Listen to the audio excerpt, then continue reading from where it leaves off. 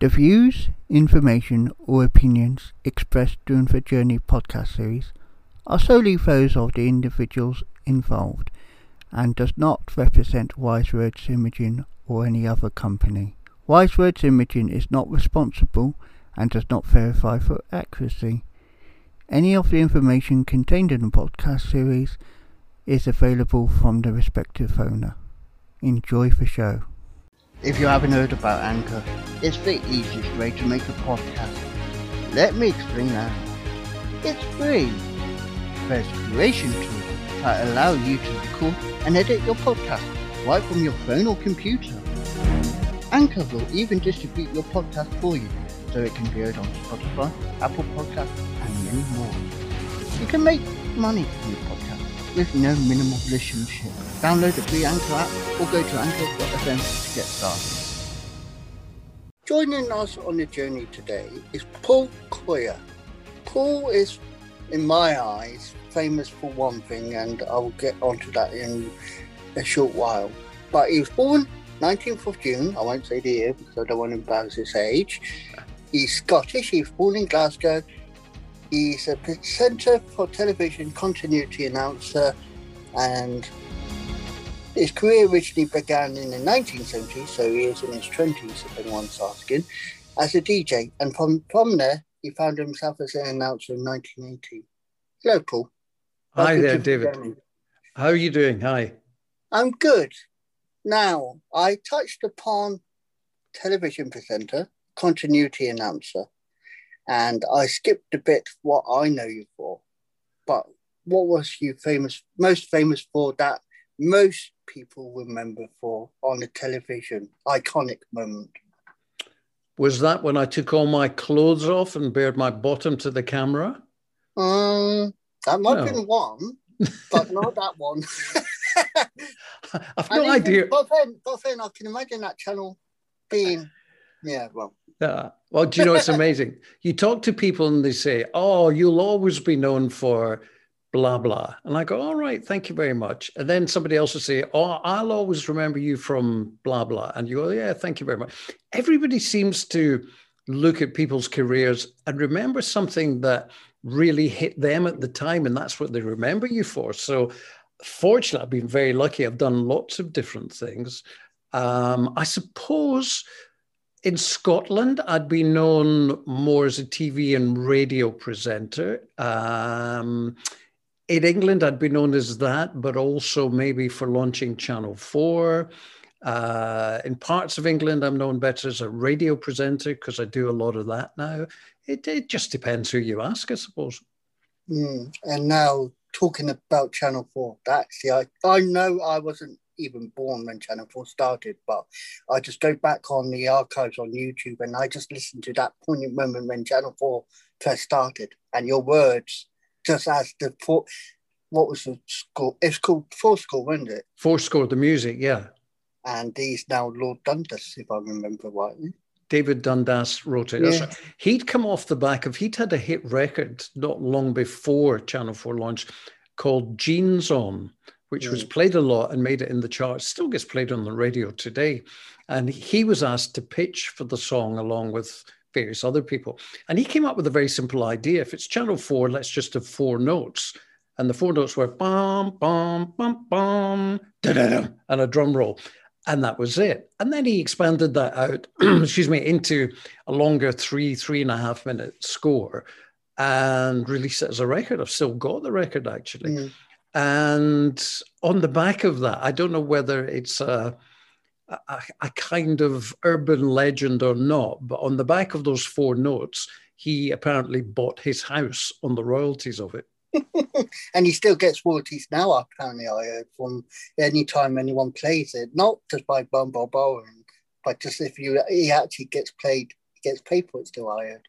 Yeah, and quite right. I mean, every time a Beatles song's played, they get royalties. Every time, any song is played, radio stations have got to pay, the PPL, Spotify have got to give them a royalty if it's streamed. So why shouldn't he get paid for it? Yeah. Simon, the guy who wrote the theme from EastEnders, gets paid every time it's used. I'm sure whoever wrote the music for Coronation Street way back in the early 60s, their estate still gets paid. So I think it's quite right. He deserves it. So the iconic moment, you was the first voice of Channel 4, but was you the voice of the trailers as well, up to the build-up of Channel 4? Because I was looking at trailers building up to the launch, and there was a welcome to a new channel, and then it was like a space effect of Channel 4 logo zooming in space. Was that your voice as well?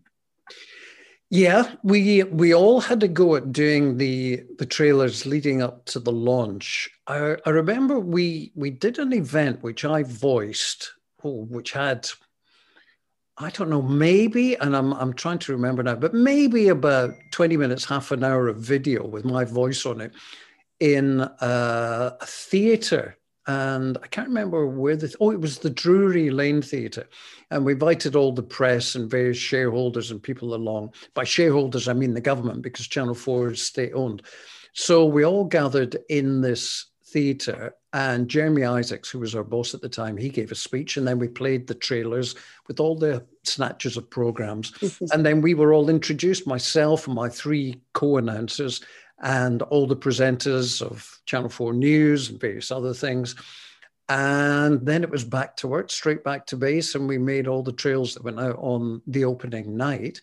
And then they said to me, we would like you to be the first voice, which, I thought, are you mad? Are you bonkers? What, is everybody else tied up? They're not available? Are they too expensive? Anyway, I did do the opening night, and forever I'll be grateful for the fact that I did get the chance to do it, because it's not every day you get the chance to launch a new TV channel. Yeah, totally. And Fourscore, incidentally, if I remember from my research, it never got fully played all together. It only got played like 2 or 3 times, the full length, if I remember rightly. I couldn't tell you how often we played it. I know but on launch night, obviously, it was promoting Channel 4, so it was natural. But I only heard it like twice or 3 times afterwards, and it wasn't. Yeah, it could be. I honestly don't know. Certainly, as you say, we used it on the opening night, because after I'd said the opening words, we went into a montage of clips, which a guy called Tim, one of my colleagues, had put together. And we played the whole Fourscore through that, showing clips from upcoming programs. So it was definitely used then. Beyond that, I don't know. Maybe we used it after close down that night. I honestly can't remember. But it was just iconic. It's iconic just watching the video as well as hearing your words to that and seeing the video. That's just so, like I said, it just brings shivers down my spine. Oh, well, that's good. They got it right then. See, it's difficult for people to understand, but way back then, 1982, the UK only had 3 TV channels, which were BBC One, BBC Two, and ITV. Nothing else. No satellite, no cable, no Netflix, nothing. 3 channels.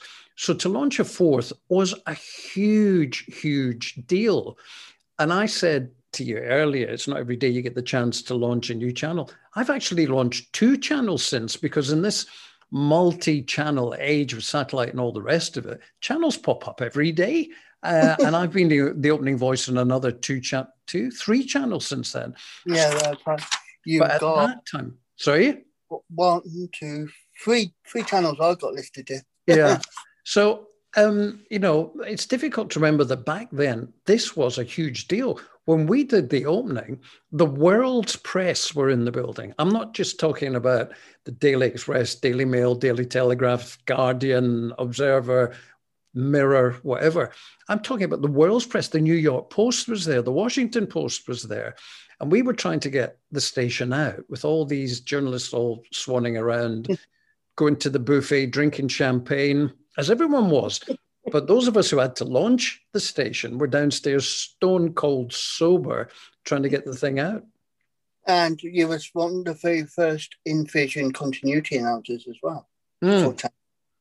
Yeah, that was a weird one, because I had come from Scotland where I had done that. I had done continuity announcing. I'd been in Vision reading the news and doing continuity up for STV, thoroughly enjoyed it. But I joined on the understanding that I would be allowed to present programs as well. And somewhere along the line, we didn't. The presenters didn't get the chance to present anything other than we were allowed to do a show once a week called Preview, which was a look at upcoming highlights. And we took it in turns week about. So every 4 weeks, I got to do a 20-minute show. Well, I come from Scotland where I was doing a weekly chat show of my own with my name on it, And so I thought, this wasn't part of the deal. I don't want to do continuity forever. I've done that.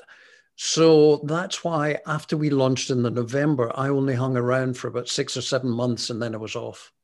Yeah, you moved to the BBC again. And it says you went to, unusually for continuity of the time, Coia could also be seen in vision, usually before close down. And then you became a presenter of BBC One daytime show Pebble Mill at 1. Well, actually, yes, I did, but not immediately. In the June, I think. So we launched Channel 4 in the November. In the June or the May or something like that of the following year, 1983, one of my fellow announcers, really lovely bloke called Keith, said to me, do you have an agent down here? And I said, no, my agent's up in Glasgow. And he said, well, that's no use down here. You need to get an agent. I know somebody who's really good. So he got me an introduction to this agent called Annie, who was, if you can imagine, Lady Penelope, but 20,000 times louder. That was Annie. And Annie was lovely and pink and fluffy and marshmallowy. And it was a bit ab-fab. Everybody was, darling, oh, marvelous, super duper. Well, all I've done is knock the door. Yes, but you did it in a marvelous, super way. Oh, whoa, love. And she was great. She was lovely. And she said to me, right, so you want to get away from there. You want to get back to presenting programs. I have a sneaking feeling I can get you something. So she got me a job at BBC Pebble Mill at 1. At BBC Pebble Mill, the building, not doing Pebble Mill at 1, but doing a summer show, filling in for David Soul, who was well known at the time from Starsky and Hutch. And I don't know why, but he ended up as one of the presenters of this show with Sally James. And he wasn't coming back for whatever reason. So they wanted me to fill in and take David Soul's place. So I went to Birmingham for what I thought was 8 weeks. And I ended staying 3 years because they then offered me Pebble Mill at 1. Yeah, and that is iconic as well because Pebble Mill doesn't exist now. It's the mailbox. Yeah. The building's gone. Although there is a plaque. They built flats there, and I'm told there's a plaque on the building saying that this was the site of the original BBC Pebble Mill building.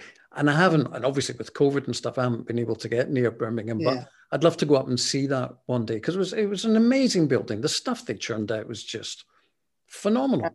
And what was unique, I think, about Pebble Mill, it wasn't based in an actual studio, was it? It was in the literal reception of the main building.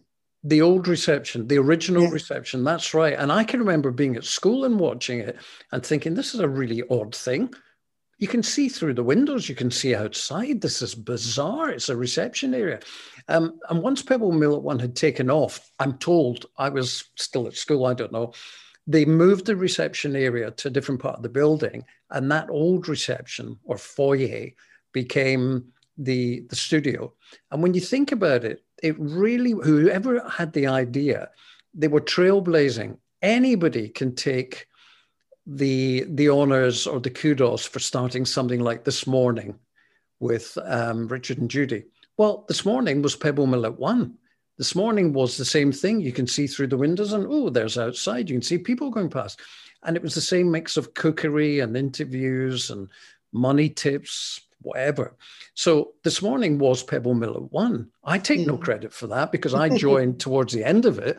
I had nothing to do with the program being as great as it was or groundbreaking. And now you have This Morning with Holly and Schofield. And yeah, great program, but it's still, you're looking through at the outside. So I think it's a green screen, Ray, because they don't want to let on too much, do they? They say it's live behind them, but originally, I mean, I have filled in on This Morning, and I have been there. And back then, before it moved to its new location, you were looking through the windows to the outside. We had people at Pebble Mill who, knowing that they could be seen in the background, used to turn up and do all this. Well, hello, ma'am. I remember once there was, I think it was a greengrocer's, maybe I'm wrong, but anyway, they used to drive their van up and down for the whole 45 minutes we were on air, hoping that their logo would be seen. So it was great. Subliminal advertising. What's that? Sorry? Subliminal advertising. Yeah. And the downside was, of course, the public could just jump over the fence and run up and start doing this through the window. But that didn't happen very often with good security. So do you think BBC One's One Show is taking ideas from that early outset of studios where you could see outside? Because I noticed in recent years, they've gone from the look they were to the look where they can see outside BBC on the ground floor. Yeah. I mean... Now, I've been to the BBC myself. And I know when you look in, it's not the same as you look out, but it's just that illusion. Well, I do a lot of work. I present a lot of programs for BBC Radio London, and that is directly above the One Show studio. So as you come into the Peel Wing on the ground floor, on the right is the door into the One Show studio. On the left is the lift that takes me up to the second floor, right above it, where I do my radio show. And when you look through the One Show window, that is genuinely the outside. It's the walk up into the front of BBC Television Centre in the centre of London. So what you can see across from it is there's a coffee shop there. You can see that. And there's an area outside they can cordon off, and, you know, if there's a band there, they can put the Kaiser Chiefs, for instance, they played out there for the show. But yeah, that's not to do the One Show down or This Morning down or anything. I have no axe to grind, but they got the idea from Pebble Mill, which again is nothing to do with me. It's whoever way back decided, because they wanted to save money, we can't build a studio, let's use the foyer and let's look outside. And so much telly has been influenced by that. Yeah, I remember when I went to London just before I immigrated to America, because I had to go to London to do the paperwork and all. I went to the BBC studios and I was just amazed how much different had changed since I last went there. And, you know, the way it was, Lenny Kravitz was playing that night. Oh, so they had to cordon it off, and obviously they had to make sure it was safe for him to perform. But at the same time, which made me laugh, about 2 hours before he was due to perform, there was a protest outside. So it was lucky it was contained, that protest, at the time, because I was worried that protest could have been knock-on effect for the live performance. Of course, yeah. Security has to be tight. If you walk in, I mean, every time I walk into the BBC Centre in London, I'm still a kid, because way over to the left of the reception, once you go in, there's a Dalek, there's a TARDIS, and it's a real Dalek. I wouldn't be surprised if it started moving and came after me. So I get so excited about things like that. I'm always a kid when I'm in there. So you've done presenting, you've done continuity, you've now progressed from presenting, you've presented game shows as well. So would you say you're a game master of games in the time? I've done game shows, I've done quizzes. I love doing them. The only thing I would say about doing quiz shows and game shows is that you have to be careful how many you do. I mean, at one point, I was doing a quiz show called Catchword for BBC Two Network. We were recording 9 shows a day, 3 in the afternoon, 3 over tea time, and 3 in the evening. Now, I was also at the time doing the breakfast show for a local radio station, and I was doing the lunchtime network show Garden Party for BBC One, which was going out to the whole of the UK.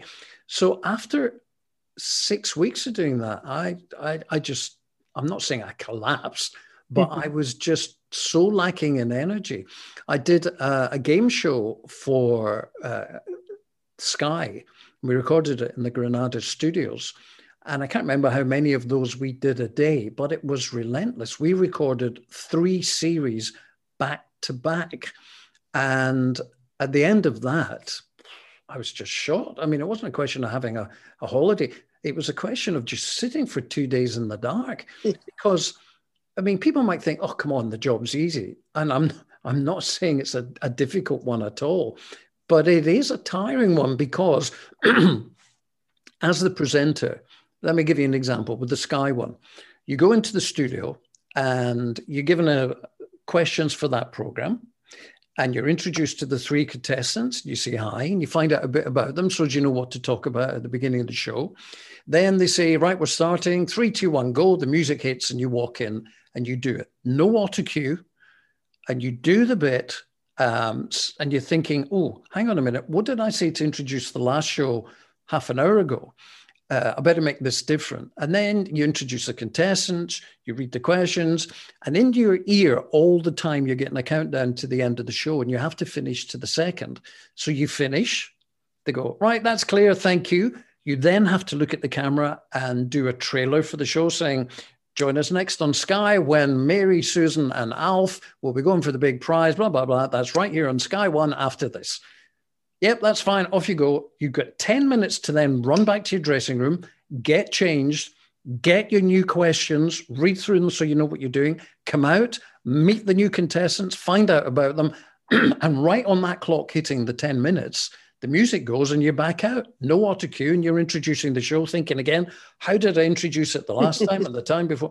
So it is tiring. I'm not pleading that it's as difficult as, going, I don't know, digging roads or something like that, but it's exhausting. So you got to be careful how much you commit to these things. Because I know my time as a radio presenter, because I did volunteering as a radio presenter back in the day, you had to keep to the timing for the news because there was no way of avoiding the news. You had to build it to the right time. You had to make sure, in this case, commercials were played at the right time to make sure it was. And at times, you often think, am I getting it right? Am I getting right? Have I got the show right by preparing? And it got frustrating, but I got through it. But it's just knowing the timing was the key factor. Exactly. I do a radio show every Sunday for the BBC, BBC Radio Archer. And every hour coming up to the news, I've got to make sure that I'm on time to play the jingle with 17 seconds to go to the top of the hour. It used to be because you had to hit the pips at the BBC because they come in right on time. We don't do the pips anymore. But what if you're doing an interview with somebody and you're chatting away and you think, oh, flip, right, I've got 7 seconds left, then I've got to start this record, which will then finish, and then I'll hit the jingle, and everything's back timed. And what if you get to 5 seconds to go and you're about to say, David, thank you very much indeed. And then you're going to play your record. And you get as far as David, and then David says, oh, another thing I didn't tell you about, blah, blah. And you think, oh, my God. So it can be stressful, but it's a lot of fun, a hell of a lot of fun.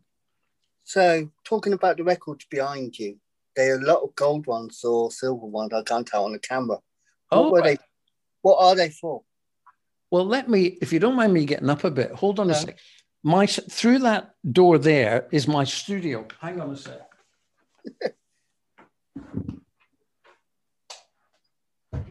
So there are a lot more in there, as you can see. Yeah. In my little studio. And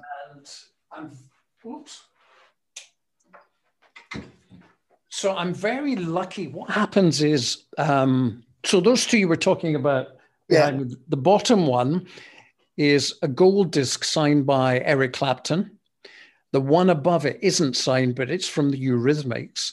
And in my studio, there's loads of stuff signed by, the Rolling Stones, Diana Ross. In fact, I'll go and get, there's one, hang on a sec.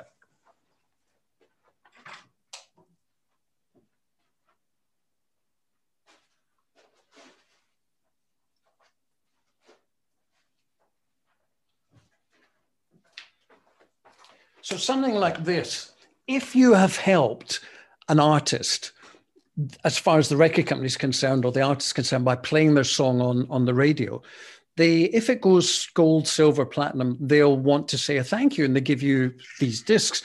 So this one is from Diana Ross. Now, this one, I didn't actually, I guess I played it on the radio, but I didn't have any influence on it becoming a hit. But the reason she sent me this was because it was for my 40th birthday, which was a really lovely gesture.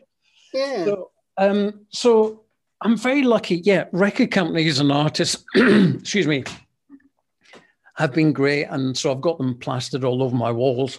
But also, I've got a couple of things that I bid for in an auction simply because I'm a huge fan.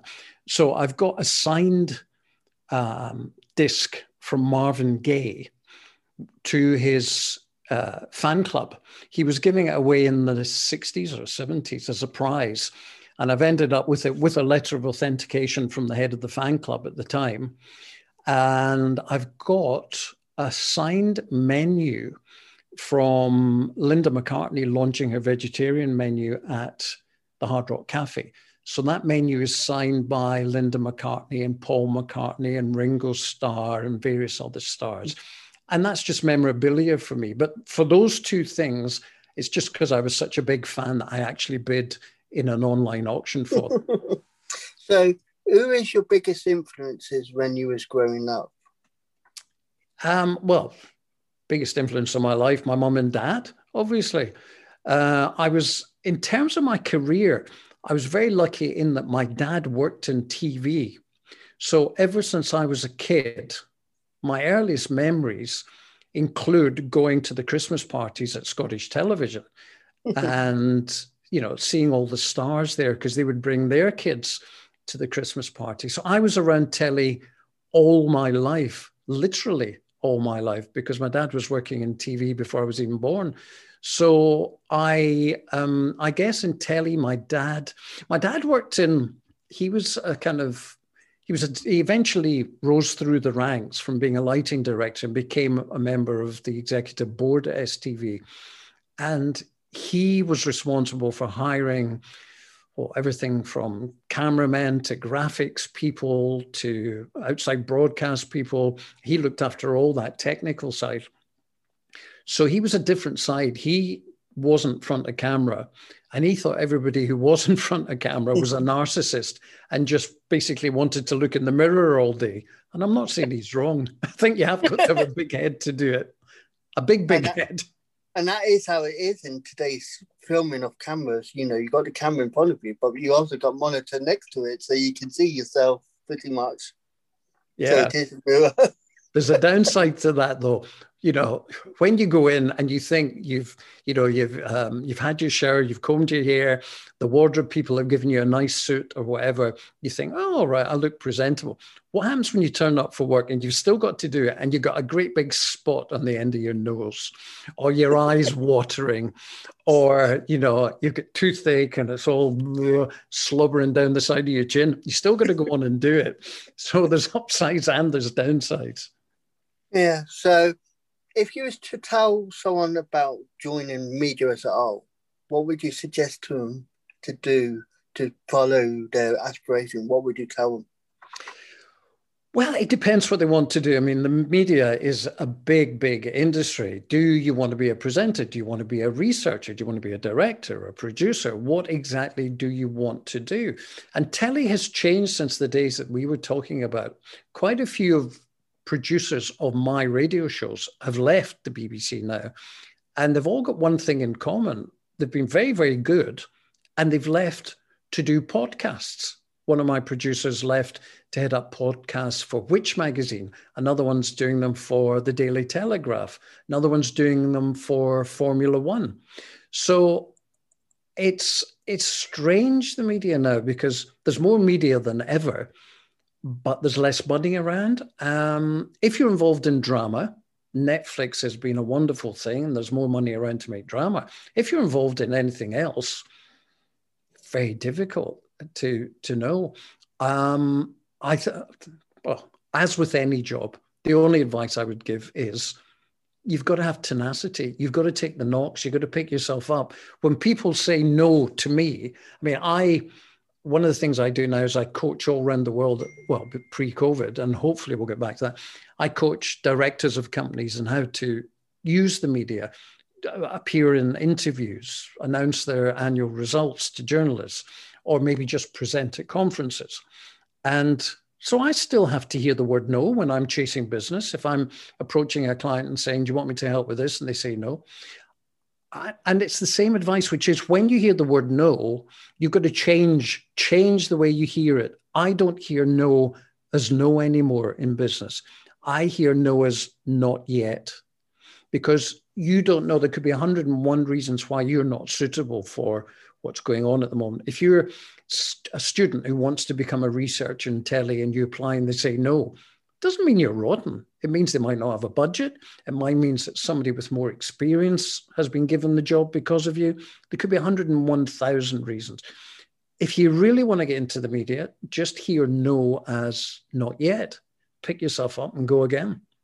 And you started off in hospital radio, and like I said, I've done community radio. So would you say the basis to start in somewhere small like that and see how you go from there? Well, it certainly worked for me, not just for me, but when I joined hospital radio, the guy who was just leaving hospital radio, he was older than I am, and he was seen as the star of hospital radio in Glasgow. He was off to the BBC. It was a guy called Ken Bruce, who has just won the title of most popular radio presenter in Britain. He presents the morning show on Radio 2, and he's got the highest ratings. He started in hospital radio Glasgow. He was leaving, I joined. Joining me at the same time was a guy called Ross King, who's now in Los Angeles and does all the showbiz reporting for the Lorraine Show and ITV's Breakfast Show. Another guy there who taught me how to work the desk and showed me the ropes was a guy called Charles Nove. He now presents the Breakfast Show on Scala Radio. So there were loads of folk there that I, could look up to and learn from. So if you want to learn the ropes, hospital radio is wonderful, but don't get cocky. I mean, don't assume that they're sitting there waiting for you and begging for you to join. They've got very high standards too. And you've got to know what you're doing and you've got to be committed to get in there. Don't think it's just a given that you'll get in because you don't get paid. Same with community radio. A lot of people think, I'll just go and do a community radio show. They'll want me because they're not going to pay me. Well, no, they've got standards. They want something good. Certainly go. As Ross, I eventually from hospital radio started sending demos in to Radio Clyde, the commercial radio station in Glasgow. And eventually I got a through the night gig after lots of knockbacks. Again, not no, but not yet. Ross King, on the other hand, he applied to Radio Clyde to be a Saturday boy. And he used to run errands and make coffees on the sports show. There are lots of different ways, but you've just got to swallow your pride and realize that you've got a lot to learn.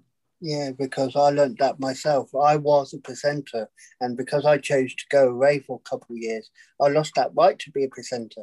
Yeah. But I never lost the respect of them. I was still a broadcast assistant, but I always wanted to be a presenter. But they said, you being a broadcast assistant is better than being a presenter, because that's what helps the show more. Yeah, I think once a presenter, always a presenter. I think it gets into your blood. I think when you've been away from it for too long, you start to think, oh, I want to get back to this. If I've had to give up radio because I'm involved in other things, or telly because I'm involved in other things or whatever, or even now my executive coaching, if I have to give that up for a period of time because I'm involved in other things, I do really want to get back to it, because at the end of the day, it's all about communicating with other people. And I think if you've got that need in you to communicate, if you want to communicate with people, it never leaves you. And that's why I'm doing the podcast, because this is me doing what I feel strong in. Of course, doing. And me not being part of a radio station for so many years. Don't get me wrong, I still do remote work from America, and I send it in. But that's me editing.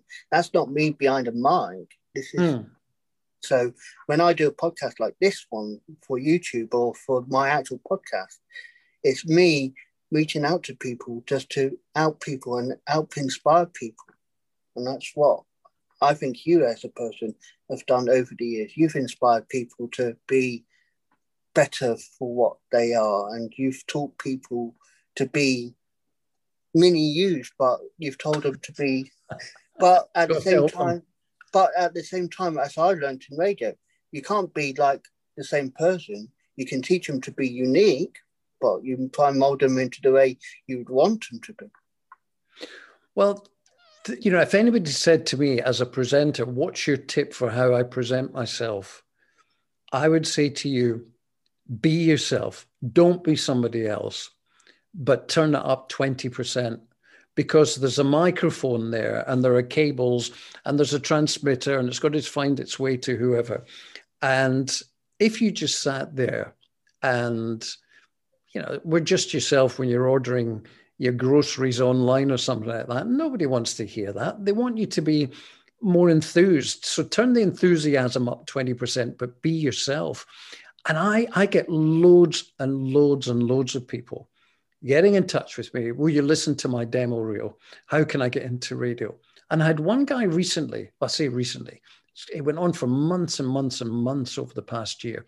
And he kept sending these demos. And I said to him, you're pretending to be a DJ. You're not communicating. You're doing that for yourself. Well, what do you mean? I said, well, you know, all this, oh, here we are, a marvelous big hit. Yeah, great, top of the hour, coming at you one time in the chart, blah, blah, blah. I said, you might do that in a club or something, but you don't do that in the radio. That's not, you talk, you are yourself. Do you go to Tesco and order your groceries and say, I'd like a pound of bananas, and not half could I have it? No, you don't, so be yourself. So this went on for months and he scaled it back and he became himself. And I thought, that's terrific. And then he said, I'm going to take it up a notch. And he went right back to where he was. And he was awful. And I said, look, if you're not going to listen, this is a waste of time. Yeah. So he sent it to a radio station. And the guy sent him back the feedback. You are pretending to be a presenter. You're not being yourself. Exactly what I'd said to him. For goodness sake, pretend you're doing a podcast, not the radio, if it gets you out of being a club DJ. But communicate. So I thought that was fair enough. And I thought, well played to the program director who took time to give him the feedback. But no, this guy got straight back to me and said, well, what do you think he means by that? Who's he anyway? And but I said, who's he? Well, he's won awards for broadcasting. He's the program controller. You can decide if you get a job or not. Suck it up. Maybe what he's saying and what I'm saying is true. So you can either come across these people who don't want to listen, or you get people, marvelous, wonderful people who do want to listen. And the only advice is be yourself. Yeah. Don't try and show off. Just communicate as yourself, but dial it up a wee bit. Now, there was a famous actress who was a community radio presenter where I was as well.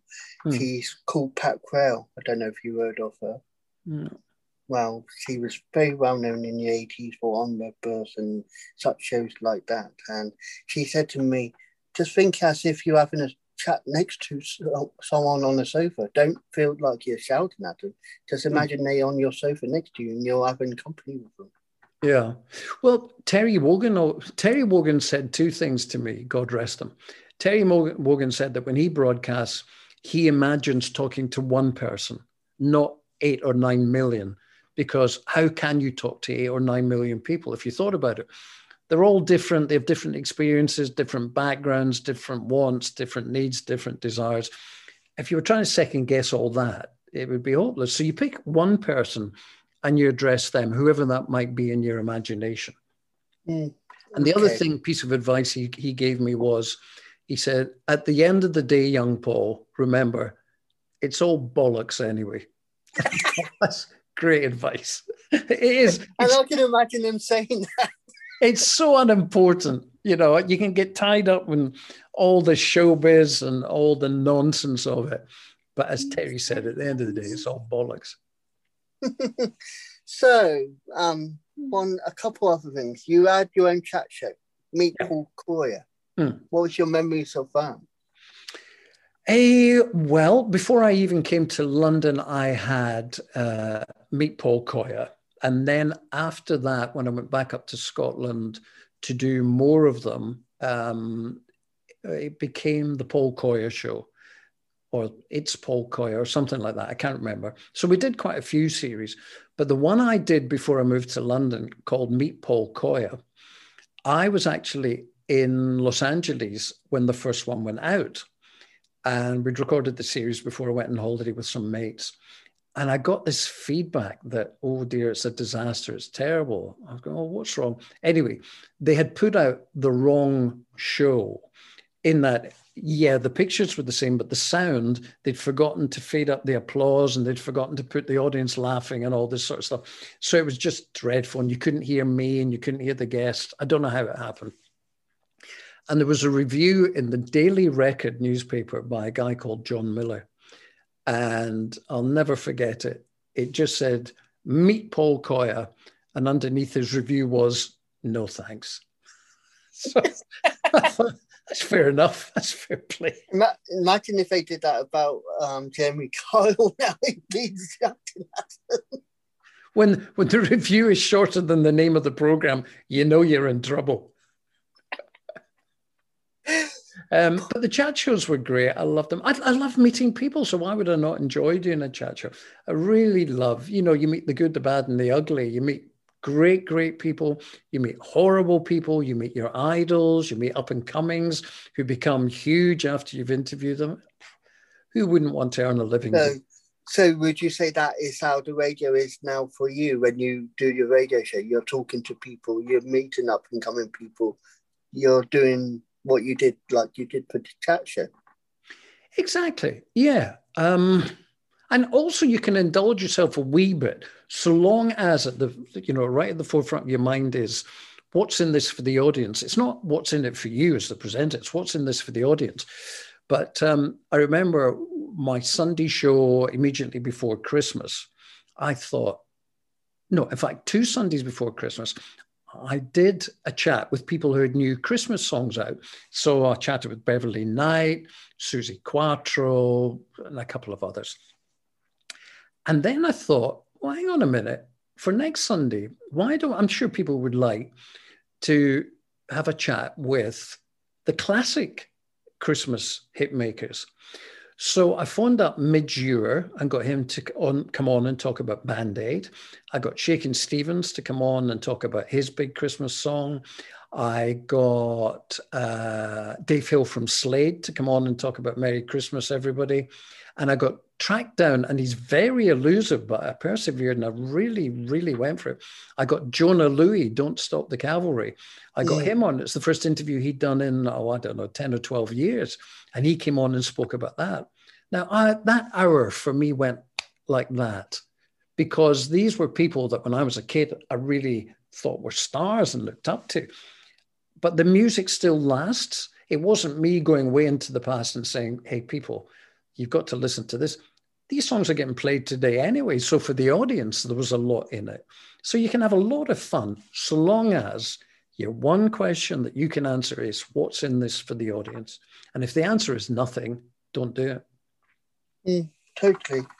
Paul, it's been a privilege talking to you. And pleasure's been mine.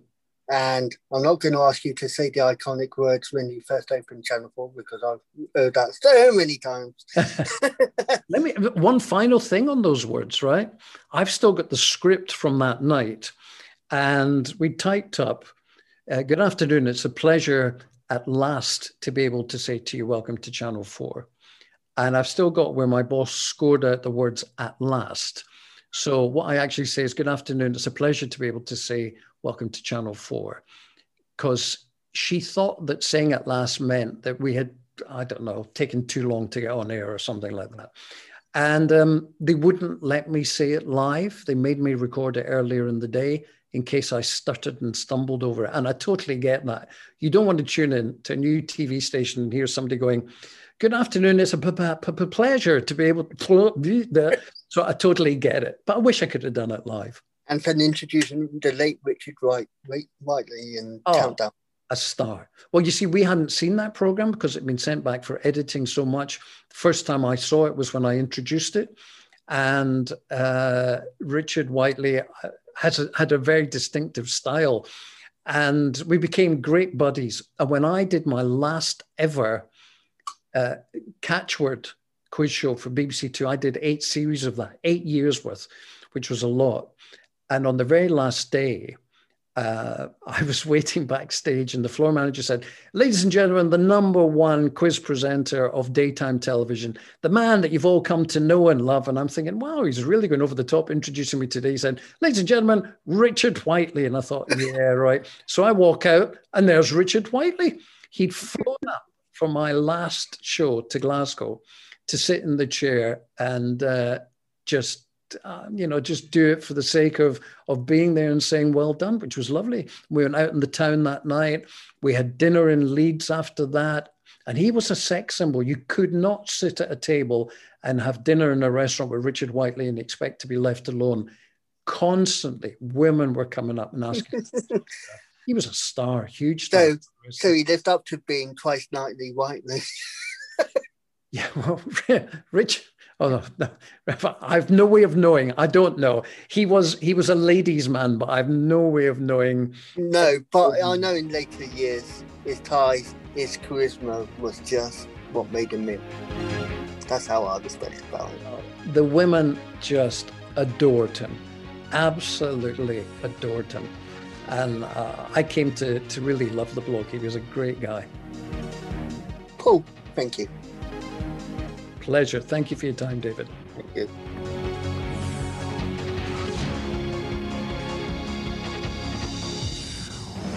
The Journey.